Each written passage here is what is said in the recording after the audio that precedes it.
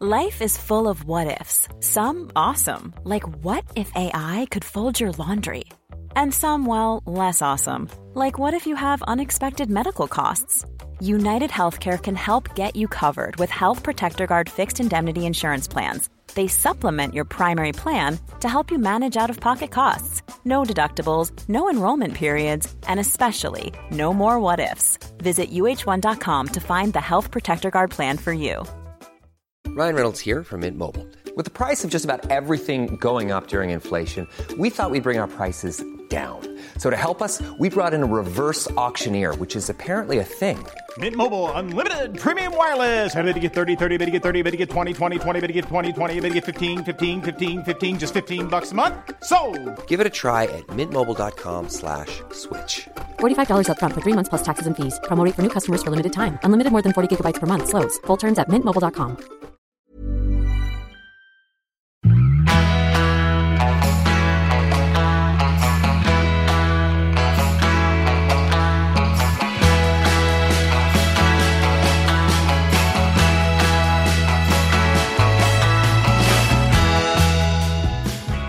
Hej alla glada Träningspodden-lyssnare. Nu är vi tillbaka med ett rykande färskt avsnitt. Jag som pratar och låter lite snörvligare och hesare än vanligt, det är Jessica Almenäs. Jag gillar att träna. Och på andra sidan har vi Lovisa Lofsen Sandström. Hon gillar att träna och hon jobbar med att träna andra. Så kan man säga, Lovisa. Ja, bästa yrkesvalet. Det förstår jag att du tycker faktiskt.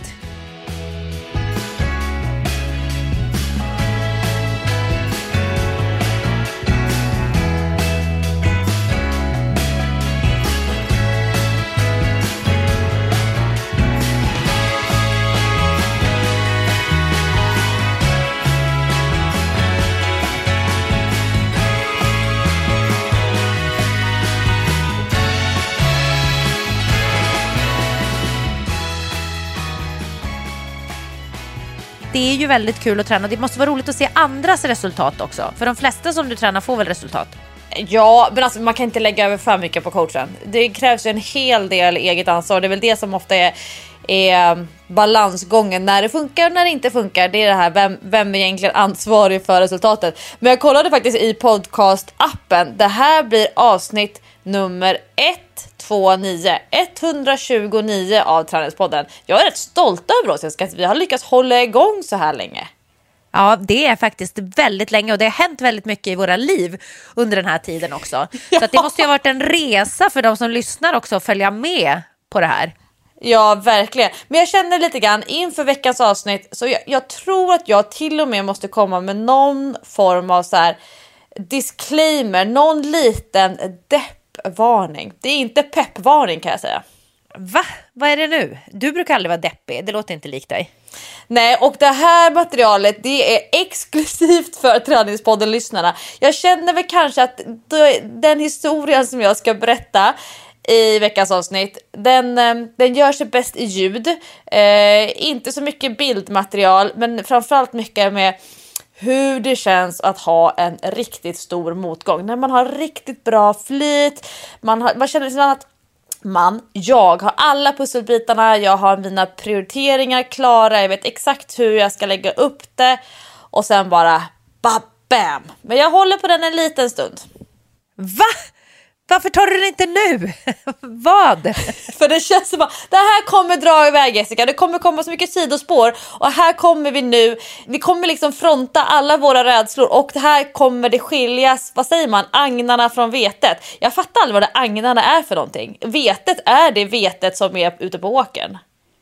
Ja, det är väl... Vad är agn? Agnen är väl det som håller fast vetet, tror jag. Oj, alltså vad du är allmänbildad. Kåpan eller vad man ska kalla det runt själva vetet. Förstår du vad jag menar? Jag tror att det hade någonting med fiskagn att göra. Alltså när man fiskar. Nej, jag tror att det sitter på själva vetet. Nu kör jag lite mansplaining här för att jag vet inte säkert. Men jag är ganska säker på att det är så. Och jag korkade upp min Nocco samtidigt. Jag känner att det här historien kräver en Nocco. Men först, Jessica, du låter lite snörvlig. Du har rösten lite uppe i näsan, hör jag i mina lurar. Ja, men det är lite tråkigt. Jag har ju råkat ut för en så kallad sommarförkylning. Hate it when it comes. Alltså, det är så jobbigt. För när det är så sol fint ute, man vill ju bara vara ute och träna. Jättehärligt att vara ute och röra på sig. Och så blir man dyngförkyld. Känns som huvudet väger 73 kilo. Man vill bara ligga inne i soffan och glo på Netflix. Och det går ju heller inte när man har en liten pluttig bebis. Och så får man dåligt samvete för att det är sol. Och som svensk tänker man så här, det här kanske är enda solen vi får. Och jag kan inte ligga här inne och snörvla. Så att, ja, det är lite deppigt även på den här fronten. Jag gillar inte att vara sjuk. Usch. Blev det för mycket bubbel och basket eller? Nej, jag tror att det här är, du vet när man har ungar, ibland kommer de hem med grejer som bara är så tuffa att man inte kan stå emot det fast man försöker. Jag märkte ju ändå att först blev Dylan snuvig, sen blev Sam snuvig och tänkte jag så här, nu är jag den som står på näst på tur, för att Patrik blir aldrig sjuk. Jag vet inte vad, han har alltså ett immunförsvar som inte är av denna värld. Den människan blir aldrig sjuk. Och blir han sjuk, om alla vi andra är dyngsjuka, alltså typ influensa, hela familjen, då kan han känna sig lite hängig en dag. Och sen har det gått över. Det är alltså det sjukaste han blir. Det är riktigt galet. Men tur för honom. Grattis. Kul för dig, Patrik. Inte alls bitter. Nej, inte alls bitter. Nej, så jag visste att jag skulle få den. Men jag måste berätta en annan grej. Om du nu vill hålla lite grann på din långa story så kan jag berätta att jag råkade faktiskt ut för en olycka på jobbet häromdagen. Nej, en arbetsplatsolycka. Ja, och folk tänker så här, programledare, det kan inte vara speciellt farligt att vara programledare. Fast du har ju ett bad record av arbetsplatsolyckor. Det finns ju faktiskt en riktigt allvarlig grej i ditt bagage. Ja, men precis. Jag råkade ju ut för en grej när jag var gravid med Dylan, att jag blev ordentligt bränd på jobbet av en lampa som var helt ny. Den var väldigt stark. De hade glömt att sätta på ett filter som hörde till. Det låg kvar i lådan. Och lampan hade också säkerhetsavstånd på 5 meter. Och den stod på kanske 2 meter från mig. Och då stod jag i den i direktsändning i 5 timmar. Och blev så bränd. Jag fick allvarliga brännskador. Och jag brände sönder hornhinnan på båda ögonen. Så jag var blind i 1,5 vecka. Låg bara i ett rum, hade migrän, kroppen försökte ta hand om det här. Alltså jag mådde så fruktansvärt dåligt. Och jag har ju fått men av det här också. Så min hud är ju förstörd, framförallt på bröstet. Där är jag ju superprickig och bränner mig direkt om jag inte alltid har 50 där. Huden på halsen är förstörd. Ansiktet så har jag fått väldigt mycket pigmentsförändringar nu. Det tar ju ett tag innan huden liksom reagerar. Så de har kommit nu efter flera år, vilket är väldigt tråkigt såklart, men ögonen funkar ändå bra igen, så att det är ju skönt. Men det var en allvarlig olycka. Den här hade kunnat vara allvarlig, men det gick ändå bra. Jag hade lite tur faktiskt. Det var nämligen någon slags fotbollsmatch som spelades i det här programmet jag håller på att spela in, Vem kan slå Anja och Foppa? Och det var Anja och Foppa mot Stefan Holm och Sanna Kallur. Jag ska inte avslöja vem det var som blev så förbannad. 4 att den personen... tävlingsskallar på samma plats. Ja, precis. Jag ska inte avslöja vem det var som blev så förbannad att den personen tyckte att det var en bra idé att sula iväg en fotboll stenhårt utan att ha en aning om vart man sulade den där bollen. Men en av de här 4 tyckte i alla fall att hen var så frustrerad att den fick skicka iväg en stenhård boll. Och den här bollen, den träffar då alltså mig i magen när jag är på väg in framför kamerorna för att jag ska göra någon slags sammanfattning då med deltagarna. Och jag är inte alls beredd. Jag tittar åt ett annat håll och får den här bollen rätt i magen. Stenhårt. Alltså det kändes nästan som att jag gick av på mitten. Nu träffade den på ett ganska bra ställe så att jag tappar inte luften. Hade den träffat lite högre upp, då hade jag nog tappat luften. Det hade varit ganska obehagligt. Men det gjorde ruskigt ont. Du vet, det var som att få ett rejält magplask. Som att man hoppar från 10 och landar på magen typ. Så kändes det. Är din spontana reaktion ilska, rädsla eller sorg? Alltså vad blir det, eller vad hände i huvudet? Vad tänkte du direkt? Förvåning. Jag blev förvånad till att börja med. Och sen så är jag ju ändå så störd att jag tänker alltid så här, men jag måste göra mitt jobb, jag får köra på. Så att jag går ju nästan dubbelvikt in i bild och kör ändå mitt avslut. Nej men, Ja, nej men sån är jag. Och nu har de inte på film när jag blir träffad, men de har på film den här personens blick när den här personen har träffat mig och när den här personen också sular iväg bollen. Och sen kommer den här personen då fram och ber om ursäkt och för att det blev så där tokigt då. Men jag går alltså in och kör. Så att det är först efter jag har gjort det här som jag bara, att jag har ganska ont i magen alltså.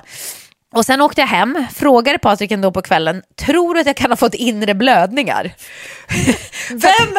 Den här hen, alltså vem är det som sparkar så hårt?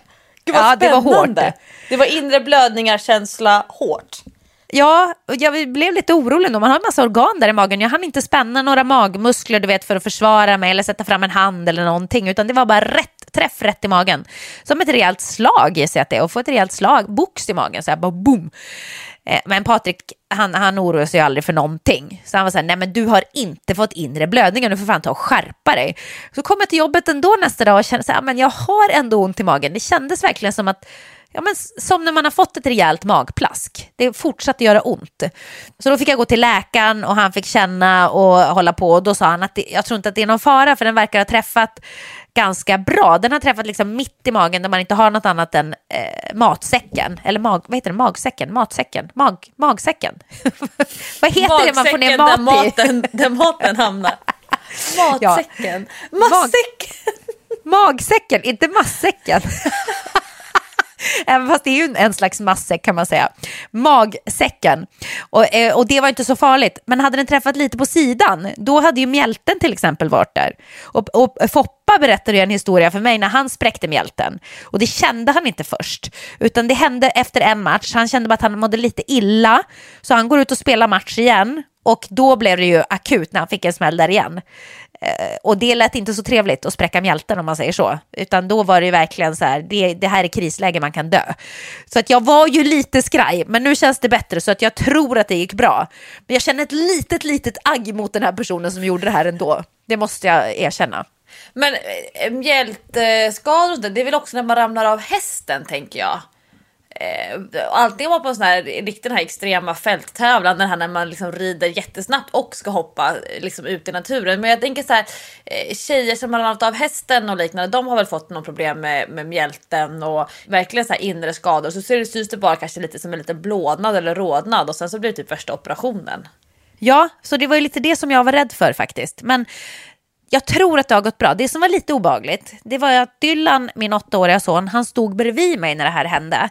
Och då börjar man ju tänka sig, tänk om det hade träffat honom i ansiktet, för att min mage är ju i hans huvudhöjd. Hade han fått den där i ansiktet, då kan jag säga, då snackar vi whiplash-skador, utslagna tänder, kanske bruten näsa. Alltså, det hade varit väldigt dåligt.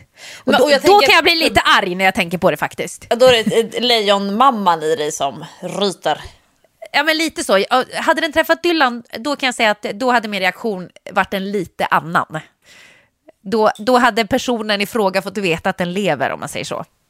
Men jag tänker, är det inte Allsång på Skansen när Carola går bananas med en pelargon i en blomkruka och sular iväg i publiken?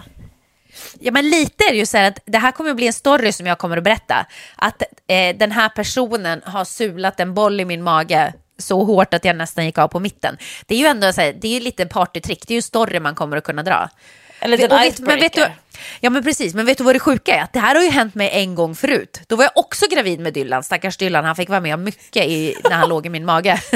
Men då var jag höggravid. Jag tror att jag hade kanske 8 veckor kvar, tror jag. Så vecka 32-33 eller något sånt var jag i. Höggravid, ställer upp som konferencier på en kändisfotbollstävling i Falsterbo. Henrik Jonsson hade tjatat på mig. Han bara, men kan du inte ställa upp för jag ska spela så jag kan inte vara konferencier själv. Och jag bara, orka. Ja, jag gör väl det då. Så lite motvilligt står jag där, höggravid med min stora mage, min mikrofon bredvid den här fotbollsplan och blabbar på. Då är det också en irländsk fotbollsspelare. Han får en snedträff, eller fotbollsspelare, en irländsk ryttare som skulle spela fotboll. Fick en snedträff som inte var av denna värld. Bollen träffar mig i ansiktet. Alltså, han sparkar mig rätt i ansiktet. Den träffar mikrofonen. Mikrofonen knockar mig i munnen så att jag trillar rakt bak som en fura. Bara dunk hinner inte ens ta emot mig. Höggravid. Den träffar mig så illa så att jag slår ut halva framtanden och spräcker läppen. Så det var ju blod överallt och tanden hade gått av och jag var chockad och ja men du vet, låg där på marken och fattade ingenting. Ja, det var så sjukt. Jag hade en fläskläpp som inte var av denna värld alltså. Gick runt halva sommaren med en halv tand. Alltså, ja, den irländska ryttaren, han får också be mig om ursäkt varje gång han ser mig, kan jag säga. Så att jag har råkat ut för lite tokiga grejer. Som PT så det värsta som man kan råka ut för, det är när man ska lyfta av viktplattor antingen från skivstången eller från det som är lite viktplatsträd som man skjuter på viktplattorna från sidan där de ska förvaras.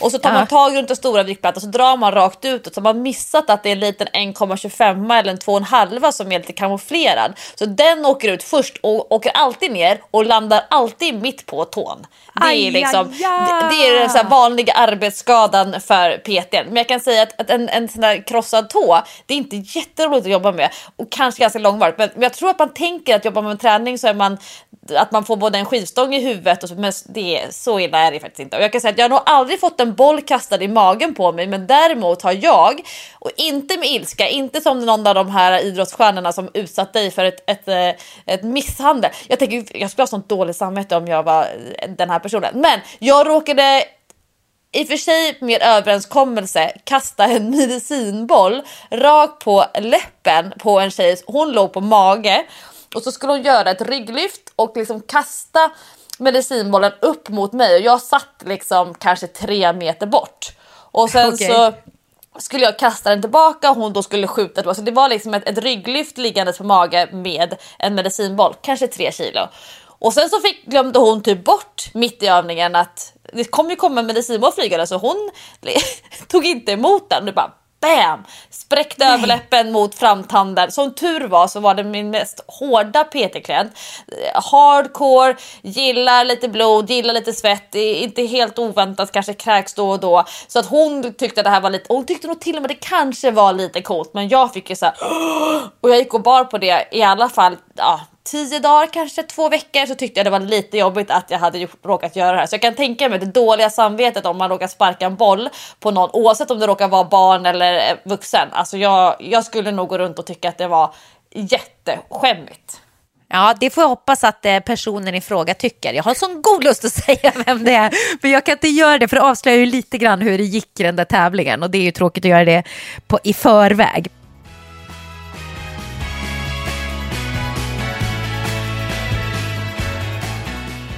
Vi är jätteglada över att vi har en ny sponsor till Träningspodden och det är DN Digital. Jag är ju en trogen DN-prenumerant sen faktiskt, jag måste vara tvungen att räkna, men sen jag var 16 år gammal så har jag prenumererat på DN. Min mamma gav mig det i present när jag flyttade hemifrån sommarlovet mellan 9 och 1. Och sen har jag prenumererat på DN sen dess. Så att jag är så extra glad över att få in DN i Träningspodden. Men då läser du papperstidningen fortfarande? Ja, det gör jag. Jag läser hela papperstidningen från framsida till baksida varje dag. Och sen kan jag ibland när jag får upp sådär att det är någonting på Facebook eller liknande, en artikel, då kan jag läsa den extra där också. Ibland kan ju de artiklarna komma upp dagen innan. Så då kommer de i tryckta tidningen dagen efter, då kan jag vara lite före. Och då använder jag min prenumeration. Den funkar både digitalt och papper. Men nu är det DN Digital som vi kör. Där man slipper få hem tidningen i brevlådan, men man kan läsa hela tidningen online. Jag blir ju ofta så här när jag till exempel sitter på Twitter och så klickar jag på en länk och så är det någon DN-artikel som jag tycker verkar skitspännande och så står det så här, den här artikeln är inlåst. Då blir jag alltid så här, nej, jag vill läsa. Så att jag tycker att det här erbjudandet som vi nu ska ge till våra lyssnare är skitbra. Jag kommer att hoppa på det själv. Därför att man får 5 veckor kostnadsfritt. Och sen så då när man har använt de här 5 veckorna så övergår det i en tillsvidare prenumeration som kostar 99 kronor per månad. Men det är ingen bindningstid och man kan säga upp det när man vill och sådär. Men man behöver liksom ändå komma lite över den här tröskeln att nu är jag inne här. Och så kan jag prova på, känna är det här någonting för mig? Och är det bra så fortsätter man att läsa. För det som är bra med DN, det är ju att de kör ju inte på den här grejen som många andra medier gör på nätet, kan jag tycka, att det är väldigt mycket klicks som räknas. Man vill ha så många klicks som möjligt och då kanske man ibland gör rubriker som inte har så mycket med sanningen och verkligheten att göra. Jag har råkat ut för det själv många gånger. Ibland när man läser om sig själv och så bara trycker man på, tänker man, vad är det här för någonting nu? Och så går man in och så är det något skitfånigt och man bara, den där rubriksättaren har jag lust att hälla iskallt vatten över. Vakna till. Men det är sånt som då DN inte jobbar med. Nej, jag tänkte säga att många av de artiklar som man utsätts för på nätet är kanske mer av arten som skulle finnas i en ding-ding-värld än riktig journalistik.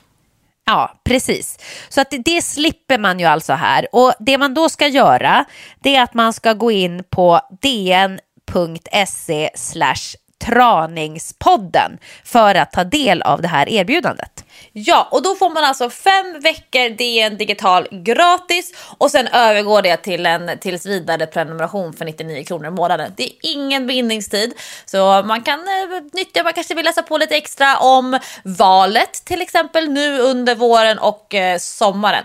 Så det är veckans stora tips när det gäller allmänbildning och att faktiskt ha lite koll på samhället. Det är att hänga med DN Digital.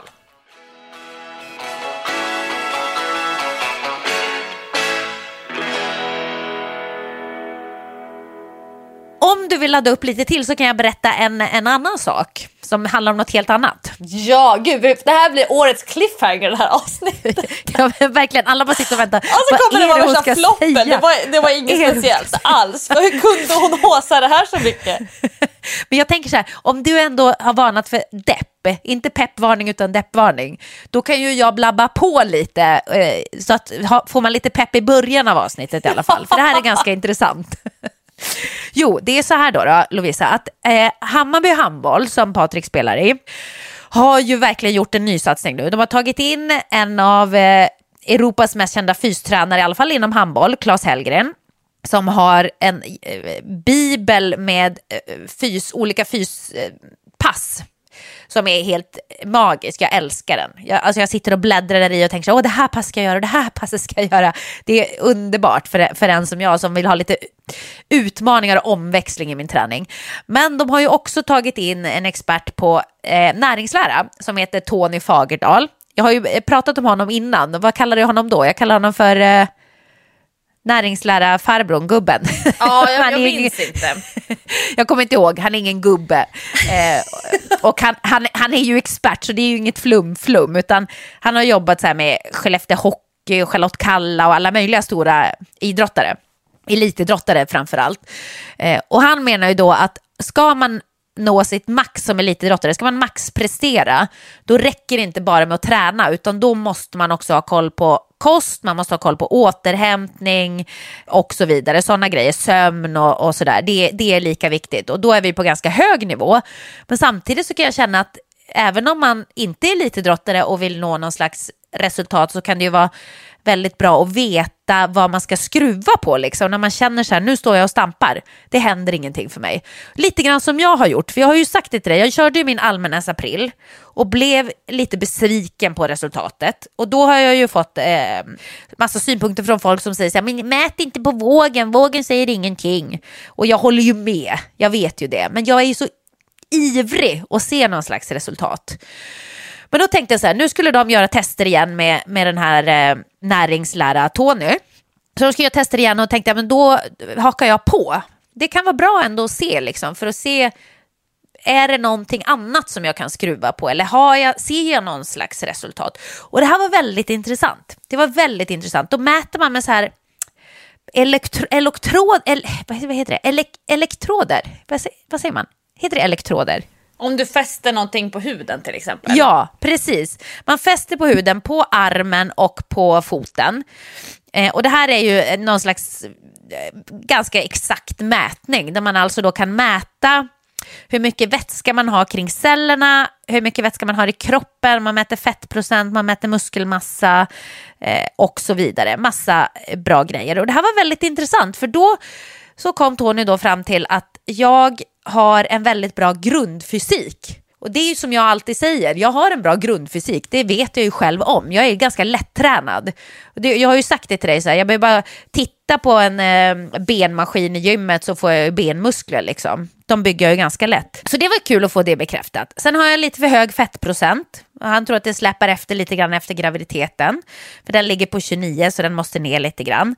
Muskelmassan ligger på 48% och den måste upp lite grann. Så att här snackar vi om att här kan vi omvandla en del av fettprocenten till muskelmassa. Och det kanske inte gör så stor skillnad på vågen, men det kommer ju göra ganska stor skillnad i hur man ser ut och hur mina kläder sitter. Om jag drar ner fettprocenten några snäpp och ökar upp muskelmassaprocenten några snäpp. Och det tyckte han att det behöver jag göra. Men blir du motiverad av det då? Eller blir det så här, nej jag vill inte lägga på mig muskler?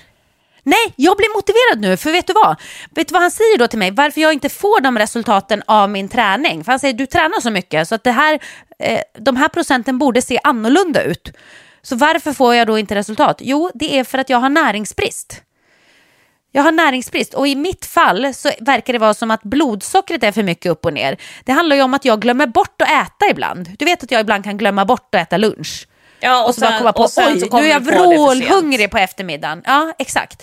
Så att jag måste se till att jag äter var 3-4 timme. Hela tiden äta någonting. Det här handlar ju inte om att jag kanske ska äta jättemycket mer. Men jag måste äta oftare så att jag håller mitt blodsocker på en jämn nivå, för att annars så släpper inte kroppen ifrån sig fett och den bygger heller inte muskler på det sättet som den borde göra med tanke på hur mycket jag tränar. Och det här är ju jätteintressant att få veta, för att då får man ju ändå någon slags nyckel till hur jag kan förbättra mina resultat. Det är väldigt tråkigt att inte få betalt för att man tränar så pass mycket som jag faktiskt ändå gör. Då är det ju lite grann som att man tränar i onödan när man inte lägger till de här andra bitarna. Och sen återhämtningen och sömnen, det är ju såklart också ett problem för mig. Det kan inte jag göra så mycket åt, för att jag har en bebis som är uppe på nätterna. Men då får jag ju skruva på den lilla ratten som jag kan skruva på. Förstår du? Ja, och det, om jag ska sätta ord på det där fenomenet som du nu uttrycker, det är ju det att många som inte får resultat, de tänker att de ska träna ännu mer och äta ännu mindre. Men... Exakt, men det är helt fel. Ja, exakt. Och det är det, ibland som du säger, så kan det vara skönt att få det svart på vitt. Man läser det i tidningar, man läser någon profil som säger, lägger upp så före- och efterbilder. Och så på förebilden så visst smal men kanske mjuk. Och sen på efterbilden muskulös, kanske samma storlek men man väger 10 kilo mer. Och vad är skillnaden? Jo, jag började äta mer och alla tänker, nej men gud, det är inte sant, hon har inte alls ätit mer.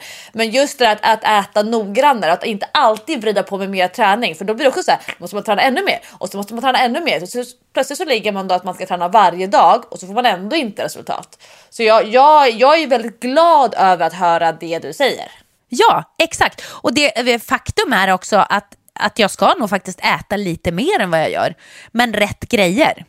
Och det är ju också väldigt intressant. Jag ska träffa Tony så ska vi gå igenom exakt en plan för hur jag kan optimera mina resultat. Men då är han ju medveten om att jag siktar ju inte på att bli elitidrottare. Jag vill ju leva också. Jag vill ju inte gå på något slags schema där allt går ut på att minimera fettprocent, maximera muskeltillväxt. Det är det jag inte är intresserad av. Jag vill leva, ingen rör min champagne och så vidare. Du vet. Så att det är ju inga, vi snackar ju inte om att göra något superextremt, men det hade ju ändå varit kul att få lite mer resultat. Och jag blir så peppad. Du vet hur jag blir när jag blir så här, åh gud, nu är jag så intresserad. Så att igår satt jag bara och googlade vad alla de här siffrorna och resultaten som vi mätte betydde. Och vad som är liksom optimalt att ligga på i min ålder som kvinna och så vidare. Och nu är jag superpepp. Nu vill jag hinna träna och äta rätt här i kanske en månad och sen göra de här testerna igen för att se vad som har hänt. Det är superkul. Men vad säger han om en månad? Säger han att ni kommer hinna se skillnad på den tiden? Alltså det vet jag inte, men jag vet ju att jag frågar inte honom om det när jag ska göra nästa tester. Men däremot så vet jag ju att Patrik och Hammarby, de gjorde nog testerna för ungefär en månad sedan tror jag, kanske 1,5. Och de hade ju fått väldigt mycket bättre resultat på den här tiden. Så att jag tror att man kan faktiskt göra ganska mycket grejer. Nu har ju de tränat stenhårt. Och, så det är ju lite skillnad antar jag om man är elitidrottare och tränar varje dag. De har ju lagt till ett fysprogram från att ha gått och tränat kanske lite styrketräning själva i veckan, så har ju de kört fys nästan varje dag. Så det är klart det händer grejer då. Men jag tror ändå man kan se någon skillnad.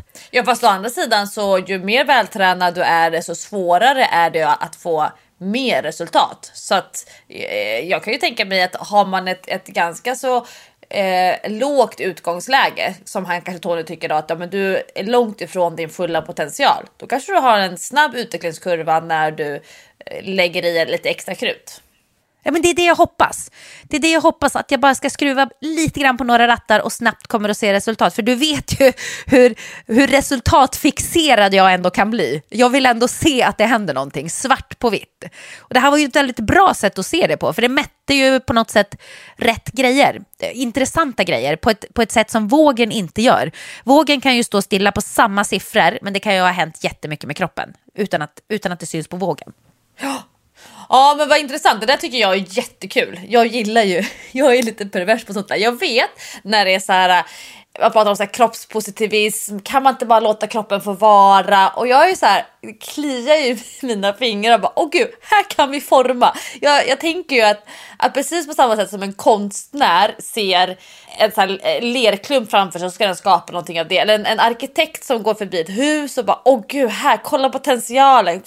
Kolla vad vi skulle kunna göra med den här trädgården. Alltså du vet att man har något spontant i sig som direkt triggas när man ser sitt case. Och ett sitt case, det är ju såklart olika beroende på vad man jobbar med eller vad man brinner för. Och jag tänker ju alltid så nästan när jag ser en kropp på lite närmare håll och bara, gud vad vi skulle kunna göra med den här kroppen. Men jag står ju för det. Jag står för det och jag tänker inte förtäcka det någonting. Men det kan, det är inte bara fåfänga. Jag gillar ju när man pratar cellnivå, precis som du gör nu. Ja, men jag tycker att det är väldigt spännande. Det är spännande också att se den här, hur mycket vätska man har kring cellerna. För det är ju ett mått på hur ens kropp egentligen mår. Det är ju där man kan se så här, okej, du har näringsbrist, du måste få upp den här vätskan kring cellerna. Och det handlar ju inte om att man ska dricka mer vatten, utan det handlar ju om att stoppa in mer energi i kroppen. Bra energi, inte skitenergi, utan bra energi. Jag tycker sånt här är så himla spännande. Jag tycker det är så spännande, och jag tycker det ska bli så spännande att se vad som kommer att hända nu med Hammarby handboll när jag får följa här på nära håll. Deras resa som de gör när de går in i såna här små detaljer. Hur stor skillnad gör det egentligen på elitnivå? Alltså, kommer det liksom att visa sig på handbollsplan att de har gjort alla de här förändringarna? Att de satsar mycket på ett mycket bredare sätt. Att nu handlar det om hur man sover, hur man äter, hur man tränar. Att man tränar rätt, inte att man bara tränar skitmycket. Alltså, jag tycker det är så himla spännande. Det är ju samma sak när man har börjat prata om de här sömnens betydelse för muskelutveckling. Och det är ju jag som jobbar mycket med småbarnsföräldrar. Och de tragglar med jättemycket träning, de försöker äta bra. Och sen så det som det brister hela tiden är att man inte får sömnkvalitet eller sömnmängd. Och då kan jag säga det, men vet du vad? Ta bort 2 pass i veckan, så mer. Du kommer säkert få större och bättre resultat av färre pass i veckan om du istället kan sova. För många försöker ju träna bort sömnbrist. Att man är så jävla trött. Man typ, om jag bara lägger mig ner på soffan så somnar jag. Och då vill man ut och träna så att man ska hålla sig vaken som en sån här, liksom, nästan som en sil. För att få energi för 2-3 timmar till. Men man skulle kanske få mer resultat om att ta en powernap och inte träna den eftermiddagen eller kvällen. Och när man tittar på, jag tror att det var simmare som man satte i en studie, 2 grupper med simmare. Den ena gruppen fick typ sova 5,5 timme och resten fick sova 8 timmar. Så fick de följa samma träningsprogram och där de såg ganska stora skillnader på muskelutveckling och styrkeutveckling beroende på om man fick sova eller inte. Så att jag tror ju mer, allt det här man pratar om så här, att optimera träningsprogram, optimera kosten och så vidare. Men i den målgruppen som jag jobbar med, då skulle jag säga att livsstilen kanske spelar större roll än om man springer sina intervaller i rätt pulsintervall till exempel. Exakt, och det här tror jag är så himla viktigt för folk som tränar och vill uppnå någonting med sin träning. Och jag tror att folk måste lära sig mer om de här sakerna. Att det handlar ju inte bara om att göra fler träningspass. Alltså ska man nå resultat så måste man göra andra grejer som har med livsstilen att göra, precis som du säger. Så att jag tycker inte alls att det här bara är för nördar eller elitidrottare. Jag tror att alla människor som tränar av någon slags syfte, alltså inte bara för att man tycker att det är skönt att röra på sig lite och sådär, utan att man tränar för att man vill nå någon slags resultat, måste faktiskt tänka på de här sakerna också. Träningspodden sponsras den här veckan av Novo. Novo som alltså står för No Worries. Och det här handlar ju om att man ska slippa oroa sig för sin pension och att man inte ska ha pengar så det räcker då. Därför att våran pensionsprognos, svenskarnas alltså pratar jag om då, ser ganska så risig ut. Så är det bara helt enkelt. Och vi sparar inte tillräckligt mycket själva. Det gäller att sätta igång med det nu, innan det är för sent. Nu lät jag lite dramatiskt, men det är ju nästan så, Lovisa. Ja, och jag läste faktiskt en jätteintressant artikel häromdagen som handlade just om diskrepansen mellan vad vi känner att vi borde göra och vad vi faktiskt gör. Och det här är ju så intressant, likheten mellan privatekonomi och träning. Alltså det är så många som känner att de borde träna men som inte tränar. Och man vet att det skulle vara bra för mig att äta bättre, men man äter inte bättre. Och tydligen är det exakt samma sak när det gäller sparande. Alltså de flesta svenskar skulle vilja spara mer och de känner att de borde spara mer, men de får ändå inte till det. Det är liksom som att det är så här för långt steg till action. Det blir liksom inget sparande av. Och det är så intressant när man pratar om motivation, hur man kan öka motivationen till att spara mer. Kanske inte de stora summorna, det är inte så många som kan sätta över flera tusen i månaden, men man kan ju småspara, man kan spontanspara, man kan sätta över några kronor här, några kronor där, och det är ju Novo-appen väldigt bra för. Ja, för att när man då handlar hos en massa olika kända märken så sparar man automatiskt till sin Novo-app. Så att varje gång som man handlar så sparar man också till sig själv. Det tycker jag är väldigt fiffigt. Och då gör man det utan att man behöver aktivt tänka på att nu ska jag spara.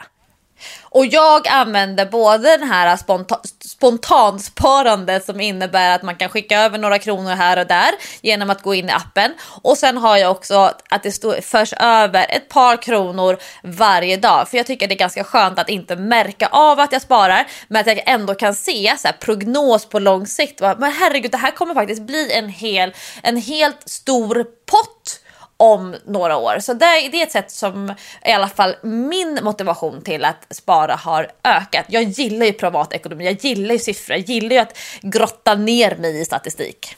Och vill man då skaffa Novo så är det jätteenkelt. Det gör man antingen i App Store eller i Google Play. Det stavas alltså NOWO. Det kostar ingenting att bli medlem, det går fort, det tar bara någon minut, och anger man dessutom koden Träningspodden så får man också 100 spänn att starta sitt sparande med, så då är man redan igång. Alltså vi är så generösa i Träningspodden, Jessica. Verkligen, alltså hela min lön går åt till att ge de här 100 kronorna till alla som skaffar Novo. Nu ljög jag lite, det är Novo som är så schyssta.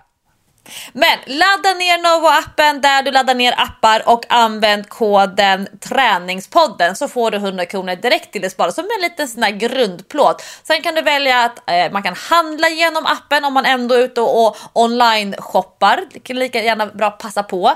Men man kan också använda appen då för någon form av mikrospar. Man spontansparar lite här, lite där, eller välja att sätta över ett par kronor varje dag eller varje vecka eller varje månad.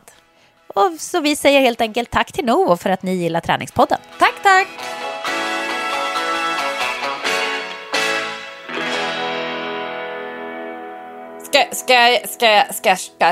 Ska jag köra nu eller? Ja, kör nu då. Nu har vi väntat så länge. Ja. Kom igen. Då känner jag att det går neråt lite grann här. Kommer du ihåg, Jessica, du som har ditt väldigt långa minne, att du gav mig ett uppdrag i förra veckans avsnitt av Träningspodden? Nej, mitt minne är ju inte det bästa som du vet. Så att du kan ju inte räkna med att jag kommer ihåg något som jag sa förra veckan. Det är ju helt uteslutet. Alltså, jag älskar det där. Det är så skönt. Jag skulle kunna säga varje veckas avsnitt av Träningspodden skulle jag kunna berätta något så här häpnadsväckande, en riktig clickbait för dig och du skulle bara, nej, är det sant? Men jag säger samma sak varje vecka. Ja, det skulle du faktiskt kunna göra. Det är så sjukt. Mina kompisar gör det ibland. De berättar någonting så här, och så har det här och det här hänt och de har gjort slut och jag bara, va? Men det här berättade jag för dig förra veckan. Nej, det här har jag aldrig hört. Och så har jag hört det 3 gånger tidigare. Men, så att, nej, jag kommer inte ihåg. Vad sa jag, Lovisa? Nej, jag frågade dig, eller vi hade en dialog om vilket mål. Och snarare så här, om jag skulle springa med klocka eller inte när jag ska springa Stockholm Marathon på lördag. Men det kommer jag ihåg. Det kommer jag ihåg. Och då gav ju du mig ett uppdrag. Och det var att jag var tvungen att rannsaka mig själv med vad som egentligen var syftet med loppet. För att det var egentligen det som är det allra mest övergripande. Alltså att, men nu kommer jag ihåg. Bra! Ja, men du ser det, man börjar skrapa lite grann på ytan och så öppnar sig en liten minnesbank där under. Ja, precis. Det kommer jag ihåg. Då gick jag hem och jag rannsakade mig och jag liksom funderade, vände och vred och så började det liksom så utkristallisera sig tankar. Jag började fundera över det egentliga syftet med det här loppet var inte att jag skulle, eller är inte att jag ska springa mitt snabbaste maraton. Egentligen så är det här ett förberedelselopp inför Ultravasan som jag ska springa i augusti. Ultravasan är 9 mil, det är ganska mycket terräng.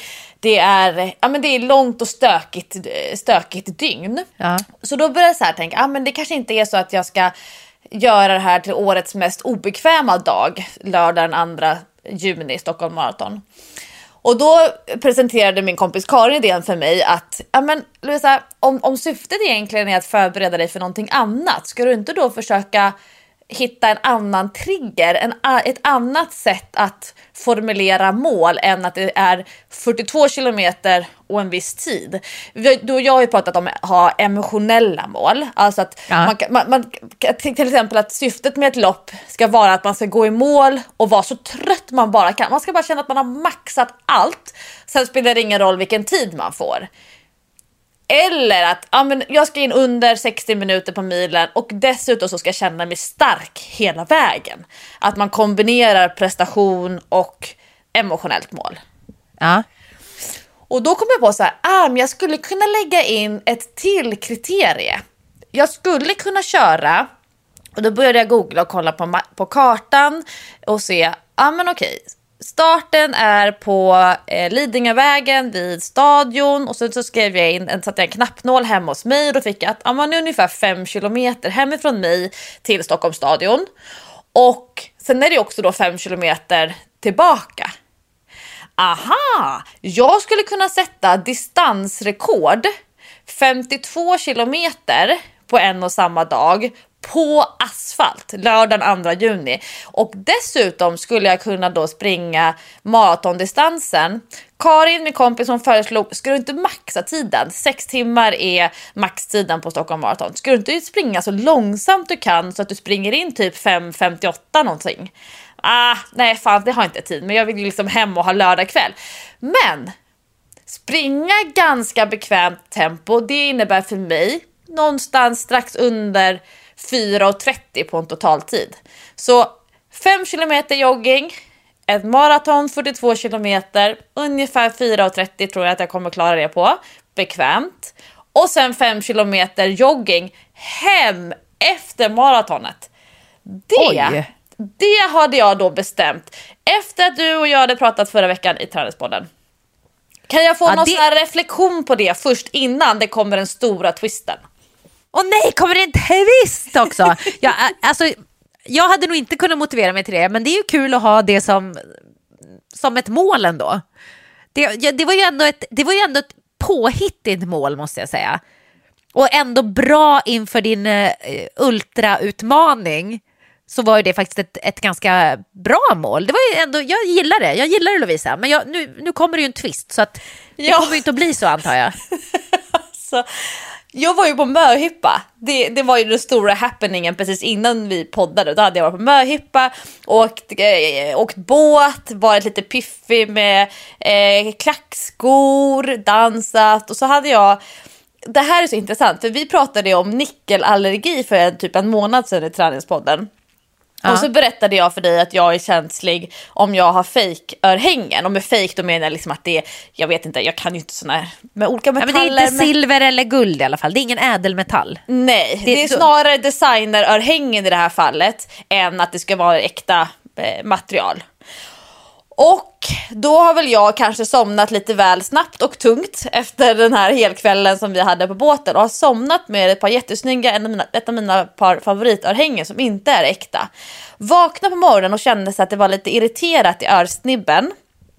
Och jag har alltid en pytteliten kula i örsnibben. Jag tror att många tjejer som har hål i öronen har en sån liten kula. Det är typ en sån prick liksom. Inget så som jag tänker på överhuvudtaget annars. Men det har så här stökat till det några gånger sen jag tog hål i öronen. Låt säga att jag tog hål i öronen när jag kanske var 8 eller 9. Och en av gångerna så var det så illa så att jag fastnade med en tröja i örhänget. Och då var jag liksom verkligen barn. Och så drog jag sönder hålet lite grann så att det blev lite så här utdraget. Det är liksom mer lite streck än en prick. Ja. Och då var det lite så här infekterat. Och så kommer jag ihåg att jag brottades med min storebror. Och han råkade sätta armbågen på min örsnipp. Så det var verkligen så här bläff. Okej. Sen har det liksom varit så här, ja men typ var 4:e år så har liksom min öronsnibb stökat lite grann. Och efter det här partyt, efter att jag har då, den här lilla kulan har blivit lite irriterad, det har blivit lite svullet på örsnibben och jag med mina klåfingriga fingrar är där och pillar. Jag tänker så här, kanske skulle jag kunna liksom trycka sönder den här knölen som har blivit. Liksom tänker att det kanske är som en liten finne eller någonting. Och nu så varnar jag känsliga lyssnare. Men jag är där och pillar. Och det blir värre och värre. Ja. Till slut så är min örsnibb, och det här är i början av förra veckan. Quality sleep is essential. That's why the Sleep Number Smart Bed is designed for your ever-evolving sleep needs. Need a bed that's firmer or softer on either side? Helps you sleep at a comfortable temperature? Sleep Number Smart Beds let you individualize your comfort, so you sleep better together. JD Power ranks Sleep Number #1 in customer satisfaction with mattresses purchased in-store. And now, save 50% on the Sleep Number Limited Edition Smart Bed for a limited time. For JD Power 2023 award information, visit jdpower.com/awards. Only at a Sleep Number store or sleepnumber.com. Hey there, it's Michelle Norris. I'm host of a podcast called Your Mama's Kitchen. When I travel, I'm usually looking for a way to find a taste of home when I'm not at home. And one of the things I love to do when I am at home is entertain. And Airbnb allows me to do that. When I was in California recently, I rented a house that had a great kitchen. And when we were sitting around the table, we were all thinking, we're in someone else's house. Someone could be in all of our homes as well. If you have a home, but you're not always at home, you have an Airbnb. Your home might be worth more than you think. Find out how much at airbnb.com/host. Vi är även denna vecka sponsrade av Rusta och det passar perfekt för det är ju full vår ute nu. Man kan vara ute utan att ha dunjackor och 10 lager kläder, det gillar man. Äntligen. Varje vår tycker i alla fall jag att det känns som att det är ett helt nytt liv som börjar. Jag kan sitta ute, jag tycker om att känna solen värmer ansiktet. Och för mig är det liksom, det är ett njut. Älskar att vara ute. Och Rusta, det är vårens bästa vän för de har allt för det här nya livet, utomhuslivet. Ja, precis. Vi har ju tidigare berättat att Rusta har ett brett sortiment av i princip allt som du behöver till din uteplats. Och jag har snackat mig varm om solcellsbelysning. Det tycker jag är kanon. Du var inne på ljusslingor och krukor, Lovisa. Men oavsett vad man behöver så får man mycket för pengarna hos Rusta när man ska förvandla och förnya sin uteplats. Hur är det hos dig, Jessica? Har du några favoriter när du ska piffa upp er utomhusmiljö? Ja, men det har jag faktiskt. Jag gillar att det känns lite lounge-shit. Så jag brukar ju satsa på att köpa någon ny utomhusmatta. För att de är väldigt prisvärda hos Rusta. Så det tycker jag är en stor favorit. Jag ska säga vad jag är sugen på. Berätta. Jag tycker ju att det är bra att ha kuddar som man inte behöver ta in. Det står absolut på min lista för den här våren. Ja. Det ska vara lätt att ta sig ut. Kuddarna ska bara ligga där, redo att ta emot den. Ja, man älskar sånt som man inte behöver plocka ut och in. Och då så säger ju nog jag att grejer till utegymmet, alltså vi pratar hantlar, kettlebells, foam roller, sådana saker är också för mig att vara ute, det är låg tröskel till att träna. Och så kan man liksom ta in och ta ut. Och Rusta har riktigt bra hemmaträningsgrejer. Och jag tänker så här, men man sitter och hänger där i sina kuddar och så kan man träna. Och så kan man hänga och träna. För alla våra lyssnare så är ju träning en viktig del av utomhusmiljön, det vet jag. Vi uppmuntrar och uppmanar våra lyssnare att njuta av utomhuslivet och kolla gärna in Rusta när ni vill uppgradera er utemiljö. Kolla in rusta.com, men framförallt besök ett Rusta varuhus och få inspiration till ditt nya uteliv. Vi säger tack till Rusta. Stort tack. Det är en stor, typ som en edamameböna. Stenhård. Alltså den är så hård så att det är som en stor pärla. En sån här pärla om man har ett stort afrikanskt trähalsband. Usch vad äckligt. Vad äckligt. Och jag hörde av mig till då min doktorsbästis som ju också var bruden på den här möhippan. Och så hörde jag av mig till henne och så sa du, mitt öra har blivit lite stökigt. Och hon bara, ja men så kommer du inte ihåg att jag fick klämma på den här när vi var på möhippan? Va? Nej, det kommer jag inte ihåg. Då har jag väl antagligen varit lite i fyllan och villan sådär. Men då säger hon, men Lovisa, det här måste du hålla koll på. Jaha, men du vet, så här, sucka lite grann. Men då säger Caroline, nej Lovisa, du får faktiskt boka en tid på vårdcentralen för det. Du kanske behöver penicillin. Okej. Och du vet, då, på ena änden så är jag som en tonåring och så bara, men hur farligt kan det vara? I andra änden så är det så det vuxna, mogna jaget som känner så här, nej men det här, nu är jag i en fas av livet, jag inte skjuter och saker och ting framför mig. Jag har ju pratat i podden om att jag tar tag i saker det här året. Ja. Så jag bokar en tid på vårdcentralen, får komma dit samma dag och han säger, oj. Nej, det vill man inte höra när man kommer in. För jag får penicillin och så säger han på torsdagen, om inte svullnaden har gått ner på måndag, då måste du punktera det där. Fy Fabian vad äckligt. Och jag typ satte fingrarna för öronhålet och bara, du vet den här ap-emojin som håller för öronen. Det var typ så. Käkar penicillin, åker till Vann där jag var på träningshelg. Håller liksom flera pass om dagen. Försöker hålla nere pulsen. Försöker att inte driva på. För du vet, när jag gick från vårdcentralen med mitt penicillinrecept för att gå till apoteket och hämta, då tänkte jag så här, okej, nu har jag 2 val. 1. Leva som jag lär. Inte träna med infektion i kroppen. Då hade jag ändå kört 7 dagar träning sen liksom örsnibben svullnade upp. Eller 2. Fortsätta träna. Hur dåligt kan det vara? Och jag körde någon sån här inre process och så bestämde jag mig att det blir en kompromiss. Jag hämtar ut penicillinet, börjar äta det och så tränar jag inte under 2 dagar. Du vet, okay. Man balanserar lite grann sådär. Ja. Men det var tillräckligt känsligt beslut för mig för att det här ska jag inte berätta för så många. Det här får jag bara berätta för ett par stycken väl utvalda. För jag kände så här, nu är jag på gränsen.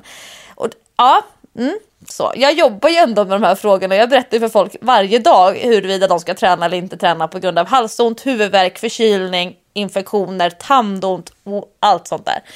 Ja. Och fick ganska kraftig huvudvärk lördag eftermiddag. Gick inte över, tog värktabletter, söndag kväll, rätt stökig i skallen sådär. Men jag tänkte också det skulle kunna vara trötthet efter den här helgen. Natten till måndag, så här feber, svettig. Du vet, jag vaknade och var helt så här svettig mellan brösten. En liten pool i naveln. Och drömt så stökigt. Så på måndagen, då har ju svullnaden, visst det kanske har mjuknats upp lite den här edamamebönan, men det var inte så att jag skulle säga att svullnaden hade på något sätt gått ner. försöker få tag på en tid till en öronläkare, för då visar sig att våran vårdcentral, de gör inga punkteringar. Och jag liksom, hur fasen ser en punktering av en örsnibb ut? Jag får ju sån här... Jag sa ju att det finns äckligt twist. Ja, äckligt värre. Dagen efter, för då har ju min doktors kompis Caroline hetsat mig och sagt, nej men Lovisa, nu måste du ta tag i det här. Och jag känner så här, nu kommer det här Stockholm Maratonet, så liksom flyger det ut genom fönstret på grund av en örsnibb. Hur fjantigt kan det bli? Ja. Hur banalt, det är som pytteliten grej. För jag försökte få så här lite medhåll när jag träffade folk. Jag bara, gud, jag känner mig så konstig. Jag har en infektion i örat. De bara, gud, det syns ingenting. Jag bara, nej. Men typ pulsera i hela högra skallhalvan. Men så fick jag en akut tid till öronläkaren. Och han klämde in mig så här mellan 2 hörseltester, stackaren. Och så kom jag in så här, så tittade han på och kände, nej men gud, så här. Jag bara, det var ju kanske inte den reaktionen som jag behövde. Så då räckte jag upp handen och sa, nu är jag supermotiverad. Nu tar vi tag i det här. Ja. Fick jag gå in i ett annat rum och så sa sköterskan så här, ja, det här är ju inte riktigt en steril miljö. De var inte förberedda på att nu ska det opereras. Då blev det som en sån här Dexter-scen. Och han säger, men vi plastar in den där så att det inte skvätter för mycket. Nej men fy fan vad äckligt, jag orkar inte. Det här låter så äckligt så att... Och så får jag så här hålla mitt hår. Jag kanske hade önskat en lite längre hästsvans i det här läget. Hålla undan håret, ligga på magen. De täcker över mig med så här plastskydd under ansiktet så att det inte ska rinna ner. Så jag orkar inte. Jag svimmar nästan, vad äckligt är det. Sätter en bedövningsspruta, då börjar jag känna hur det rinner längre. Nej, vad äckligt, Lovisa. Och jag tänker så här, gud, 2 minuter, sen ska han så säger han skalpell, och så får han så här kniven och så drar han snittet längs med örsnibb, och jag känner så här hur trycket släpper. Nej men fy vad vidrigt. Då har jag gått med det här alltså i 2 veckor. Så äckligt, alltså det är så otroligt äckligt. Han skär upp hela örat då, eller vadå? Han skär upp hela örsnibben på baksidan, trycker en gång, splat. Och så torkar sköterskan, och sen så trycker han igen, splat. Och så säger han, alltså... så! Och då så sa jag, ursäkta mig, det är ju Stockholm Marathon nästa lördag. Och då berättar han om, jag minns när jag gick Södermälarstrand. Och det var Ingemar Johansson och Floyd som skulle springa Stockholm Marathon. Då började han berätta så här anekdoter från när han har varit publik på Stockholm Marathon. Och så det var ju inte igår om det var Ingemar Johansson och Floyd Patterson som skulle springa. Då sa jag det. Ja, men nu 2018 i alla fall skulle jag kunna springa nästa lördag. Och då vänder han sig om och så tittar de på mig. Sköterskan sätter, man syr tydligen inte i örsnibben på det här sättet. Så man sätter såna här små subturer, tror jag det kallas för. Det är typ som stygn fast det är tejpbitar. Så hon håller på att göra något fint litet omslag liksom runt örat. Och så säger han att, ja, hade du inte kommit till mig idag, då hade du inte kunnat springa. Men nu är det värsta över, nu är det penicillin sista dagarna. Och så laddar de. Jag bara, halleluja, halleluja. Så nu kan du springa? Livet har kommit åter. Jag kommer kunna springa. Men det var ju det sämsta uppladdningen någonsin. Alltså jag har ju aldrig haft en sån deppig period. Och alla kompisar runt omkring, de har liksom så här balanserat runt mig och bara, vågar vi prata om maraton? Hur går det med inspringningen av skorna? Hur känns det inför nästa lördag? Och jag bara, käften, vill inte prata om det. Lite så här passivt aggressivt. Men tänk vad surt det hade varit om du hade fått ställa in och alla frågar sig, men varför ska du inte springa, Lovisa? Nej, jag har lite ont i örat. Alla bara, det var ju årtiondets sämsta ursäkt. Hon vill ju inte springa, hon är för dåligt tränad. Exakt, ja, och det vet du vad, det var det jag skulle komma fram till, varför det här är intressant i träningspodden andan. För jag tänker så här, ja, nu var det jätteäckligt och man kanske har snabbspolat förbi de här delarna. Men det är ju väldigt intressant hur jag i det här fallet då resonerar och känner och agerar när man får en sån här typ av motgång. När man har ett val, antingen nu så backar jag ur och bestämmer mig 2 veckor innan, det blir inget lopp. Eller okej, nu har jag de här förutsättningarna, jag fick feber, jag blev svullen i körtlarna. Och det är 3 läkare som var för sig då, vårdcentralen, min kompis Caroline och den här öronläkaren har sagt att du får inte springa med den här infektionen i kroppen. Och det jag då känner så här, okej, jag kan göra någonting åt det. Jag är motiverad, jag vill skära upp örat, jag vill tömma det på var. Men jag kände ändå att jag behöver inte dra mig ur. Jag kan lita på min grundkapacitet. Jag vet att jag har en hög lägsta nivå. Jag kan bibehålla mitt självförtroende. Jag behöver nog inte ens i det här fallet revidera min prestationsplan på grund av det här. För att jag har så pass stabil bas att det här kommer gå bra ändå. Men jag är med i flera såna här långlöpargrupper. En grupp på Facebook som heter Maratontjejer. Och det är så många som får, det heter inte kalla fötter. Det kändes jättetungt på löpningen på passet idag.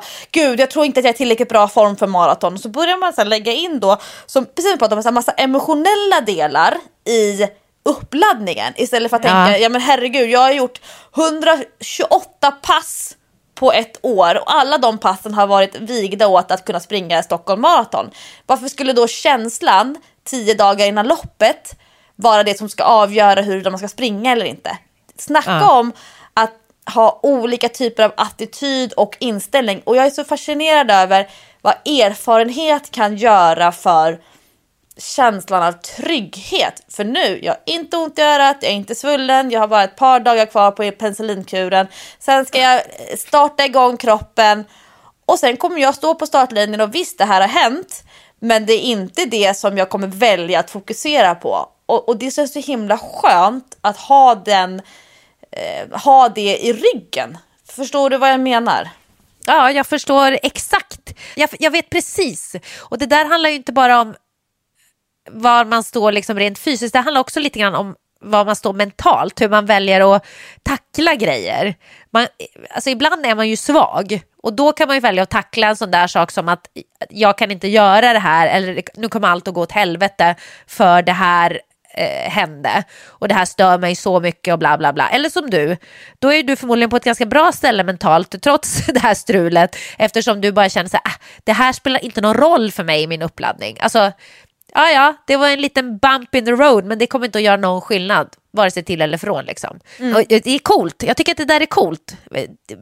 Det är så häftigt när man är på det stället när sådana grejer spelar ingen roll. För man är så trygg i att man har gjort allting rätt liksom. Ja, och det jag funderade på, för jag fick ju massa tid. Det här är alltid bra. När man inte kan träna, då får man massa tid. Och då kan man ju välja att ställa garderoben. Eller så kan man ställa sig och laga mat. Eller som jag, då börjar jag kolla på serier. Och då har jag skjutit upp och inte riktigt pallat med att ta tag i en serie som jag faktiskt har varit jättenyfiken på. Massa tjejer i en av mina Facebookgrupper som jag har, som har skrivit om en serie som heter Younger, som de har varit helt besatta i. Och du är så här sträckkollat flera säsonger på raken. Och jag har trott att det var en serie typ som Girls, eller att det var liksom, Younger har jag trott inneburit att det är så här, unga människor. Men då visar det sig, man får inte spoila, men man kan ju få berätta vad första avsnitt, man får berätta liksom själva kärnan av serien. Det får man väl göra.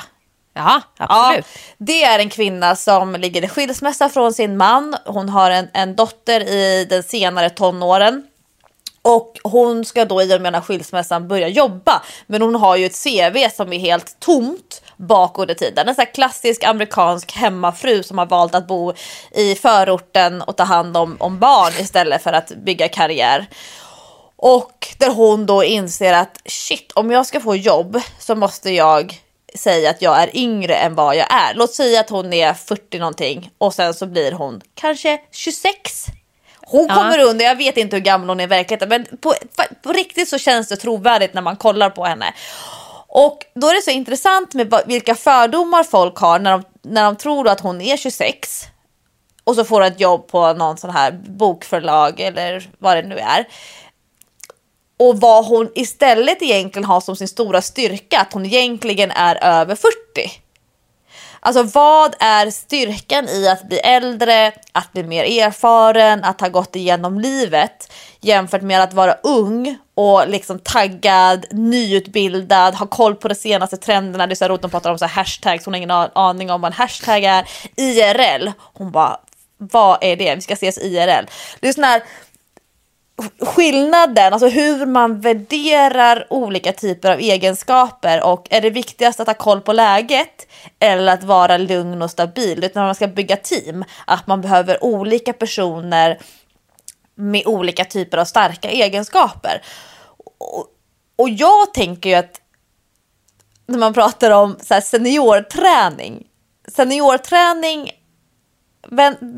vilken grupp vänder man sig till då? Är det någon som är över 80? Är det någon som är över 70? Är seniorträning kanske över 60? Om man pratar om så här, träning för sådana som är äldre. Ja. Jag menar, alltså, en 50-åring idag, alltså den skulle kunna vara lika fysiskt bra form och kanske bättre än vad många 30-åringar är.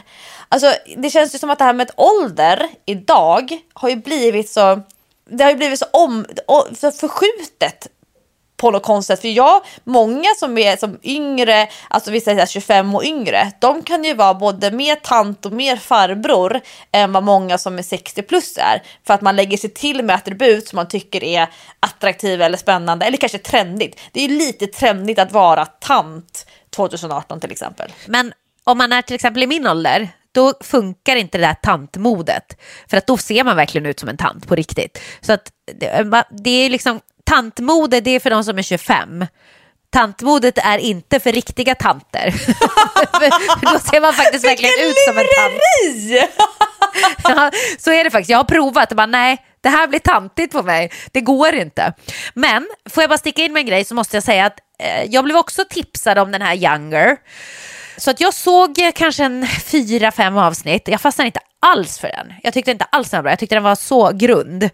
För jag tyckte också dessutom att det var helt overkligt att man idag som 40 plus, som jag också är, inte skulle veta vad IRL betyder. Alltså har man då bott under en sten? Alla har ju en smartphone. Det är inte trovärdigt, tycker inte jag. Faktiskt. Och jag vet inte. Nej, jag tyckte inte att den var trovärdig. Jag tyckte också att den var ganska grund faktiskt. Men däremot håller jag med om att åldrar har ju förflyttats. Alltså 50 idag, 50 är ju det nya 30. Helt klart, så är det ju. För 50 är man ju fortfarande, man kan göra precis vad man vill. Man är fortfarande ung, man kan klä sig hur man vill, man kan jobba med vad man vill, man kan träna hur mycket man vill och man kan ställa upp i lopp och man kan göra vad 17 som helst. Så var det ju inte riktigt när jag var liten. Alltså de som var 50 då, det var ju tanter. Kommer ihåg när min mormor och farmor var 50 bast. Det var ju inte så att man tänkte att ja, men de ska sticka ut och springa maraton snart. Det var ju inte riktigt. Det var ju inte riktigt där. Så att det har ju hänt väldigt mycket. Det har det ju gjort.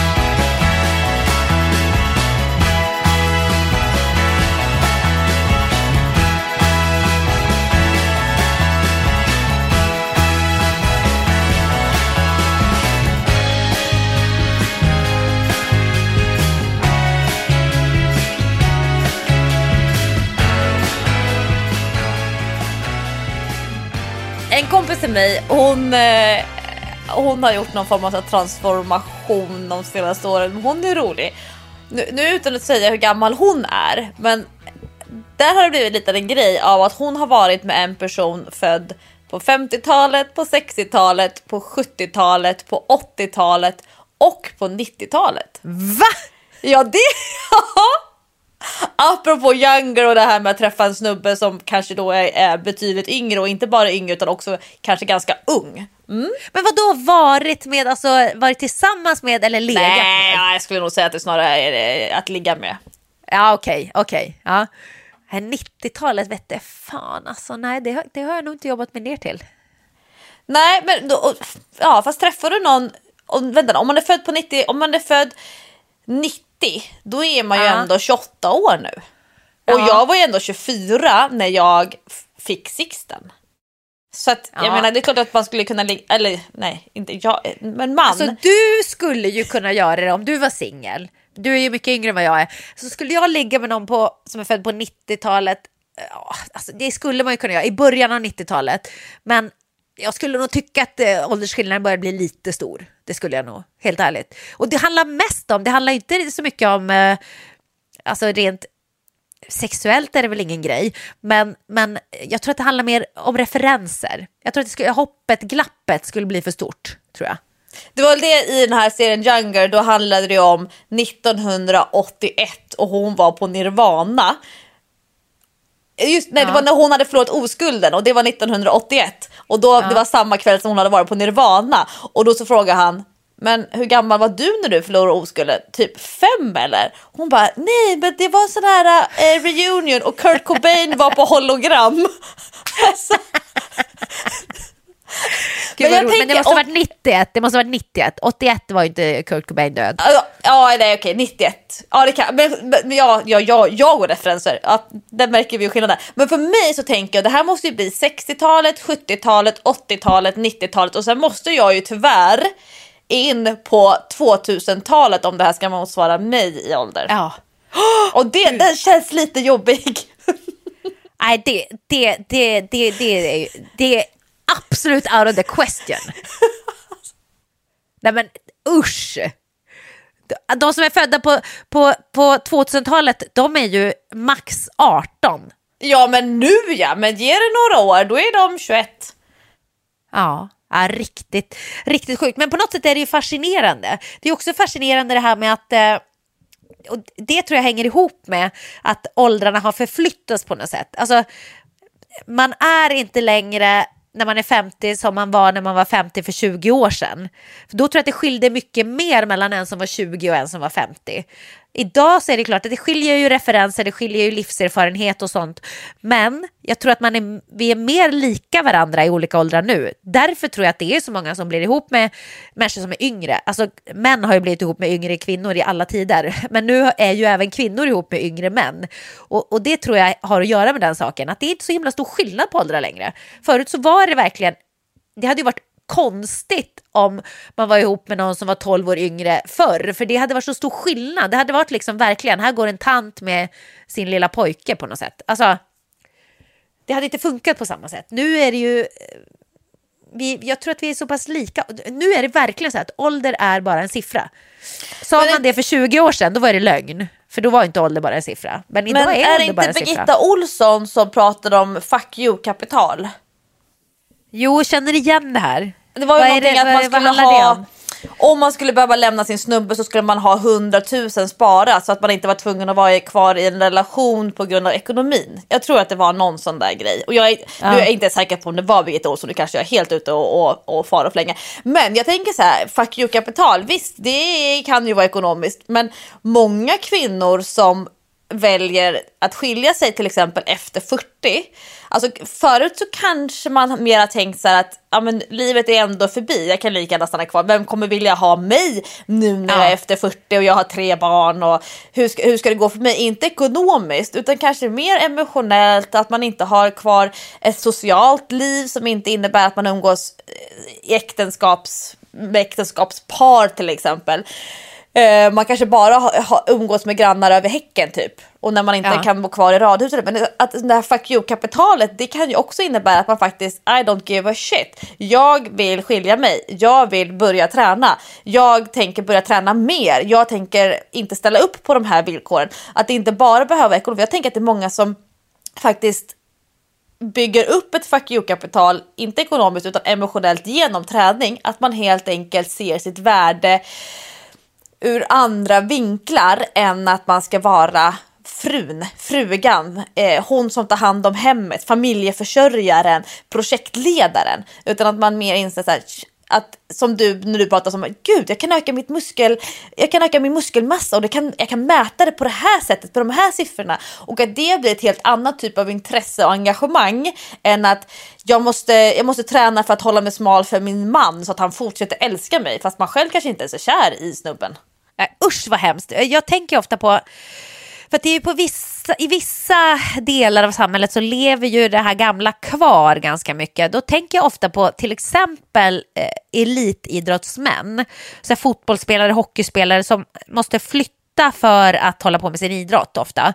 Flytta utomlands och så här. Då tänker jag ofta på de här tjejerna som hänger med. Och det är ju väldigt ofta som de här tjejerna är unga, har inte hunnit utbilda sig, har inte hunnit komma in i arbetslivet, och sen så kanske de är ute i Europa i 10 år, jobbar inte av olika anledningar, och egentligen så är det mannen som tjänar alla pengar. Så kommer de hem och så plötsligt så ska de skiljas. Jag tänker på de här stackars tjejerna, vad gör man då? Jag tror att det är många som stannar kvar fast de kanske egentligen inte vill för att de har inget val. Så där kan jag ändå förstå det där med fuck you-kapitalet. Jag skulle, det är ju väldigt personligt, jag skulle själv aldrig sätta mig i den situationen. Att jag var så beroende av en man att jag inte skulle kunna lämna om jag ville, för att jag inte skulle klara min ekonomi eller liksom inte ha råd att ta hand om mina barn. Jag skulle aldrig sätta mig i den situationen, men det är många som gör det ändå, märkligt nog. Men hänger inte det ihop med att du definierar dig ganska kraftigt med ditt yrke? Alltså din yrkesroll. Jag tänker vissa av de här tjejerna som man ser på de här tv-serierna, reality-serierna, det finns ju både svenska och internationella som lever ihop med en elitidrottsstjärna, och sen så går livet ut på att man liksom flyttar runt och hänger med i det och umgås också bara med andra fruar eller tjejer till de här snubbarna, de här dudesen. Det känns som att det är liksom världens mest straighta community, de där gängen. Men att man helt enkelt tänker att man kommer direkt från gymnasiet och sen blev det inte så mycket mer. Att man inte har drivet att bygga sig en yrkesroll. Nej, men vad gör man då om det blir skilsmässa? Eller vad gör man då i ett aktuellt fall i min egen närhet, där till exempel mannen är ett svin och man kanske inte vill stanna kvar, men vad har man för val? För 1, man har vant sig vid att ha en ganska dyr livsstil, och 2, man har liksom inte några pengar att försörja sig själv, man kan ingenting, man har inget jobb, vad ska man göra då? Då stannar man, fast man kanske inte vill. Varför sätter man sig i den situationen, undrar jag? Varför låter man sig själv bli livegen? Nu är det jättemånga så kallade spelarfruar som kommer att reagera på det här, och jag säger inte att alla gör så här. Det är jättemånga som passar på att utbilda sig när de är utomlands, eller jobbar också för den delen, har egna karriärer, men det är inte så lätt när man måste styras av mannens klubb, i vilken klubb han spelar i. Då måste man hålla på att flytta runt. Det är inte jättelätt att bygga upp en karriär, men det finns många som är driftiga, andra är det inte, och det är därför jag fattar inte varför man sätter sig i den situationen där man nästan blir livegen. Å andra sidan, du skulle få träna på heltid och du får tillgång till typ hela deras kompetensteam, kanske med sjukgymnast och PT och näringsfysiolog, så du skulle kunna liksom bli the training guru Jessica Almenäs. Ja, kanske. Men ja, och det skulle man i och för sig kunna använda sig av sen om man är lite driftig, om det nu skulle bli skilsmässa. Men jag tycker ändå det här med fuck you-kapital, det är ingen dum idé. Och att det inte bara är ekonomiskt. Det är väl kanske det vi ska komma fram till. Många tänker att det är pengar som styr huruvida folk stannar eller inte. Men jag tänker nog att det handlar kanske betydligt större omfattning om mod och om en känsla av att man är värd någonting mer. Man är värd någonting bättre. Det här med att bara leva en gång. Att man bara faktiskt egentligen har en chans. Och om man inte förvaltar den så är det borta. Och det där har jag tagit allt mer fasta på. Men det kanske också hänger ihop med att barnen blir äldre. Att man ser att tiden går. Jag såg nog inte att tiden gick på samma sätt kanske mellan 18 och 24. Det var liksom mer som ett blurr av dagar. Men liksom det här med att för varje skolavslutning, mina egna skolavslutningar, de hade jag ju stenkoll på. Men sen bryr man sig inte om skolavslutningar förrän barnen, alltså, eller för att man får barn. Och då blir det viktigt igen med det här med terminer, att det går ett år. Det var till och med så att jag kanske inte ens firade jul ett par år när jag var så här ung vuxen. Men nu när man tänker att tiden går, nu är jag 33, snart 34, och jag hade nog, så man tänker så här, när jag var 20, vad tänkte jag då att jag skulle ha gjort som 34-åring? Hur jag då skulle leva? Jag hade nog inte, för mig var det nog så pass långt fram att jag inte ens kunde tänka tanken på vad 34-åriga Lovisa skulle jobba med eller hon skulle leva. För att som 20-åring, avlägset. Men nu, jag bara, gud, nu, exakt så som livet är nu, det är det allra bästa. Och så kände jag inte som 20-åring. Nej, men det där blir man ju faktiskt mer medveten om ju äldre man blir. Tyvärr, man börjar ju känna någonstans att tiden faktiskt är begränsad. Det är lite obehagligt. Det är lite obehagligt, men det är bra också. För att förhoppningsvis så gör det att man blir lite bättre på att utnyttja den tiden man har, tror jag. Men jag kommer också ihåg när jag var men mellan 20 och säkert 27 i alla fall. Då tänkte jag ju, jag trodde att jag var odödlig. Alla tror ju det i den åldern. Man tror att man har så jäkla mycket tid på sig. Ja. Har du börjat räkna ner i livet nu? Nej, men för helvete, säg inte sådär. Nej, men det är en öppen fråga. Nej, men det finns ju ingen som har så mycket dödsångest som jag har. Jag vill inte ens tänka på de där sakerna. Räkna ner, aldrig. Snarare för att tygla min ångest så måste jag hela tiden tänka att jag har inte ens nått till hälften. För jag har ju bestämt att jag ska leva tills jag blir minst 100. Och då har jag inte ens nått till hälften. Jag har inte ens nått till hälften. Det är inte nedförsbacken. Det är fortfarande uppförsbacken som jag är på väg i. Liksom. Så, nej, fy 17. Så där får du inte säga, Lovisa. Usch. Ja, men min 7-åring, han frågar då och då hur många gånger som jag har nattat honom. Alltså hur många gånger har du och jag gjort det här?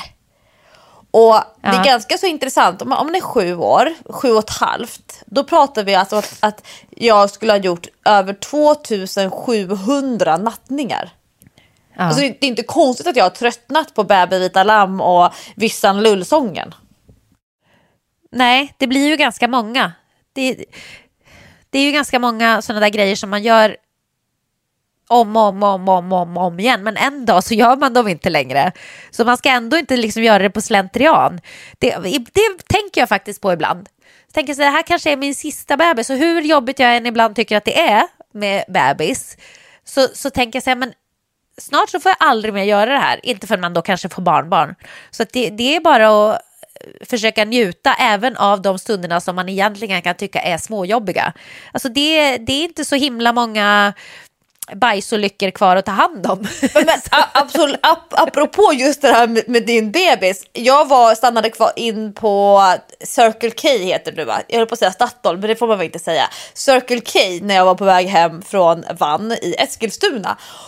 Och då var ju du där i tidningen och började prata om att du ville ha en till bebis. Eventuellt kanske, och så blev det en artikel av det. Vad är det här, Jessica Almenäs? Är det så? Ja, men nu låter du som Hänt Extra. Ja, men jag blev helt paff. Ska det inte in ett maraton först? Jo, men jag har inte stängt dörren. Men det är så här, ska jag ha en till bebis? Jag kan ju inte vänta i 10 år och sen skaffa en till. Det går ju inte. Eller ja. Till 10 fick jag bara när hon var 50, så att det är väl inte omöjligt, men på något sätt är det så, ska man ha en till då är det ju egentligen lika bra att göra undan det. Jag hade ju allra helst velat ha tvillingar, vet du. När jag blev gravid med Sixter, och så tänkte jag så här, gud vad skönt det vore om jag fick 2 barn på en gång nu så jag fick det överstökat. Det är ju så här, min personlighet verkligen i ett format. Och så tänkte jag så här, men nu är ändå lika bra, nu är jag lika igång med det här, det är lika bra att köra allting som ett plåster, snabbt och intensivt. Så Sixten 4,5 månad gammal, så nu blir jag gravid igen, Baxter, och sen är jag klar. Du vet, sån är jag, men du är så här, Jack 13 år, Dylan 8-9, bebis 1, vänta några år, bebis 2, och jag får så här, herregud, för fan vad jobbigt. Ja, alltså låt mig säga så här. Av 10 dagar som går så är det för ungefär en av de dagarna som Patrik och jag tycker att det är en bra idé att skaffa ett till barn. 9 dagar tycker vi inte att det är en bra idé. Så det är på den nivån, du förstår. Vi älskar varandra lite extra var 10:e dag. Nej, men var 10:e dag då flyter livet ändå på okej. Då kan man ändå känna så här, man kanske skulle ha en bebis till ändå. Och de andra 9 dagarna av de här 10 så är livet och tillvaron och vardagen lite av en kamp. Och då är det mer att man tänker så här, det är nog inte läge att lägga till fler moment i det här just nu. Så att nej, jag tror inte att du behöver oroa dig. Jag kommer att tala om det sker. Det kan jag lova. Men nu håller jag på att träna så att jag har inte tid. Jag har inte tid att bli gravid just nu. Det går inte. Först måste du bygga lite muskelmassa. Jag ska bygga muskelmassa nu och kapa fettprocent. Och jag ska ju klara hela monkey barsen innan sommaren är slut. Det är mitt mål. Ja, berätta om det. Du är ju precis som jag helt såld på utegym. Och nu har du hittat din extra kärlek där. Du och monkeys, jag vet inte vad det är. Nej, jag vet, men jag är så dålig på det där. Och jag tror att jag har så svagt grepp. Jag är dålig på att hänga. Och jag har aldrig egentligen kunnat monkey bars. När jag var liten kunde jag det såklart. Men i vuxen ålder, jag har inte provat så många gånger heller. Men jag den kan här inte ihåg att jag har gjort det. En liggande stege upp i luften. Om det så att man inte har koll på vad monkey baren är ute i gymmet. Precis, för jag tränar ju lite grann för att jag ska göra chins. Och jag känner ju att det kommer att ta ganska lång tid. Så att jag behöver ha ett till mål som peppar mig i min styrketräning. Och då har jag ju testat lite monkey bars nu. Så att första gången jag testade, när jag började med Almenäs april, då klarade jag inte ens en. Alltså jag tappade taget när jag skulle gå första steget. Nu klarar jag till den 4:e pinnen. Så att nu har jag ändå förbättrat mig ganska mycket. Så nu har jag satt som mål att jag ska klara hela den där innan sommaren är slut. Och det här är ett ganska roligt mål. Just det här med monkey bars är ju så olika. En del människor har ju bara det här i kroppen.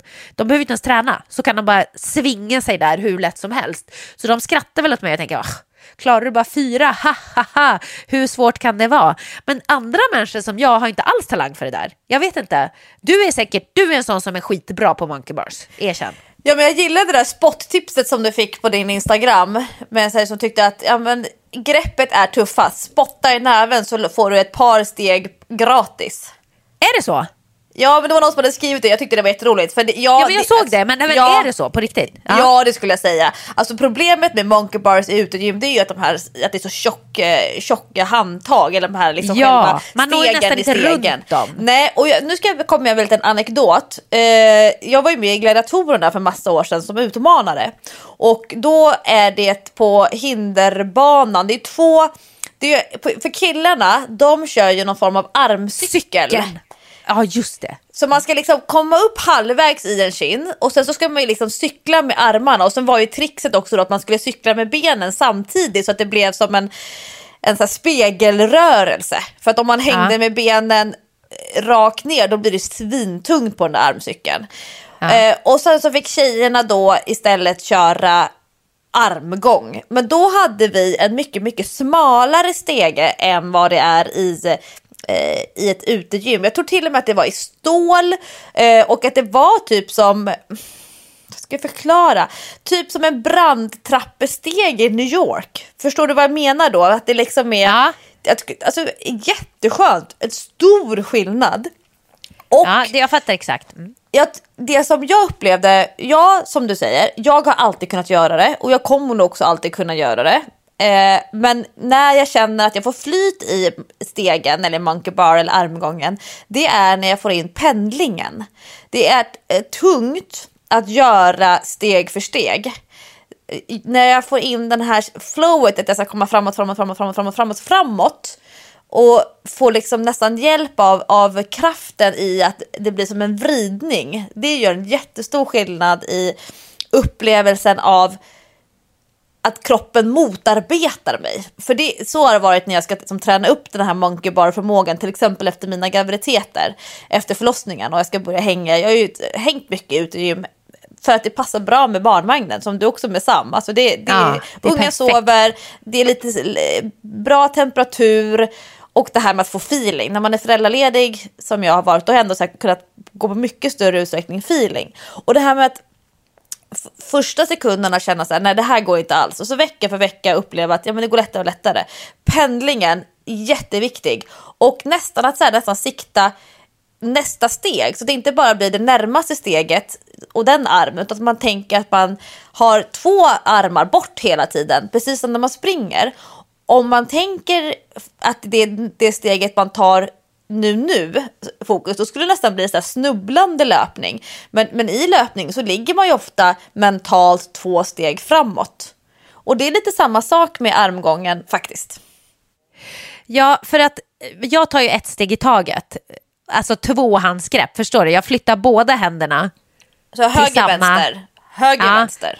Till samma. Jag svingar mig inte som jag svingar mig i lianer i djungeln liksom. Utan det går ju långsamt. Men då förstår jag, då kanske jag både ska spotta i händerna och försöka använda mig av pendlingen lite mer. Ja, för att det du kan fundera över, det är ju den totala hängtiden. För att om det låt säga att du har total hängtid 8 sekunder. Alltså det är 8 sekunder som du orkar, som det tar för dig när du går det här båda händerna ska till alla steg. Och sen så ramlar du ner eller liksom bestämmer dig för att nej, nu orkar jag inte mer. Men om det kanske är så att du på 8 sekunder skulle hinna längre fram om du bara tog en hand per steg. Så är det nog. Så att du kan ju tänka att den totala tiden är faktiskt intressant, och det är många som inte tänker på det. Man tänker bara sträckan, att jag kom 4 meter eller 3 meter. Men det är faktiskt så att du vill ju hinna så många steg på så kort tid som möjligt. Och det är samma sak när man pratar om kinsträning också. Att en hel del av styrkan i kins, det är ju att du får in så många repetitioner så tidigt som möjligt. Jämfört med om du alltid ska hänga och sega dig från start. Men det är jätteotacksamt att ha hänga i den här stora stockarna. Skulle du få möjlighet någon gång att hamna på en sån här ninja-gym eller sån här extreme-gym. Det finns det här trendiga hinderbanegymmen som är inomhus. De kan ha jättesköna stegar. Så det är kanske att du får kolla upp i banan, så får du locka med om att ni ska gå på så här parkourbana eller någonting. Och där kommer du hitta en bra monkey bar som är mycket skönare för greppet.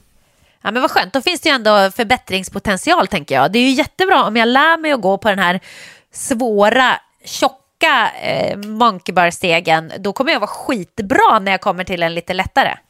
Ja, så jag tror att spotta i näven eller kör med handskar, för då kommer det inte göra lika ont i händerna. Alltså det är inte alls ont att få stickor i händerna till och med av de där trähandtagen. Det är skittrist egentligen. Jag kan ju bara säga att jag kan ju aldrig låta bli att visa när jag har nått mina mål. Så att jag kommer ju att lägga upp en video när jag klarar det här. Ja, såklart! det dröjer väl lite då, gissar jag.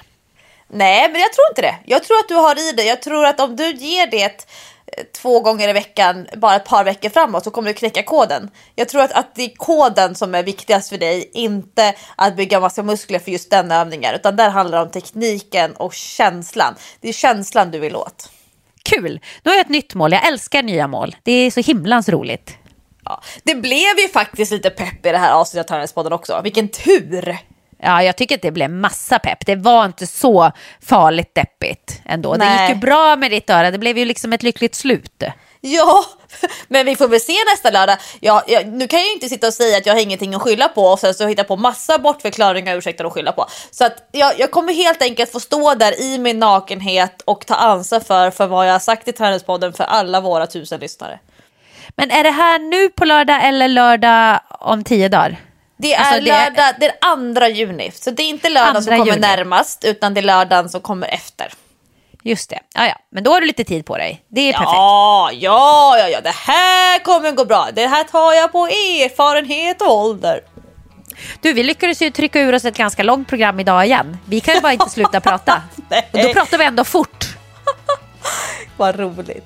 Ja, vi får väl wrap things up till veckans avsnitt av Träningspodden. Stort tack för att ni lyssnat. Det har varit ålder. Det blev träna eller icke träna med infektion. Det blev fotbollssparkar i magen. Eller fotbollsträffar i magen. Det där är lite läskigt, Jessica. Ja, och jag är lite nyfiken på vem hen är. Det kommer du få veta så småningom. Dessutom så pratade vi ju en del om hur man faktiskt kan optimera sin träning utan att träna mer. Träning mer är sällan den bästa lösningen. Precis. Så att nu har ni fått lite hemliga tips här, helt gratis, bara för att vi gillar er så mycket, alla som lyssnar på Träningspodden. Så generöst. Ja, har du en skön helg ute i solen? Jag ska till Solvalla. Ska hänga på Solvalla både lördag och söndag. Det är ju elitlopp och grejer. Så vi kanske ses där om det är någon fler som ska dit. Ja, vad roligt, då får man hojta tag i dig. Yes. Man kan ju få din uppmärksamhet genom att sparka en boll på dig till exempel. Ja, helst inte. Inga fler bollar på någon kroppsdel, tack, förutom fötterna. Så, ha en jättefin träningshelg. Ut och svettas, använd musklerna och njut. Puss och kram. Hej då.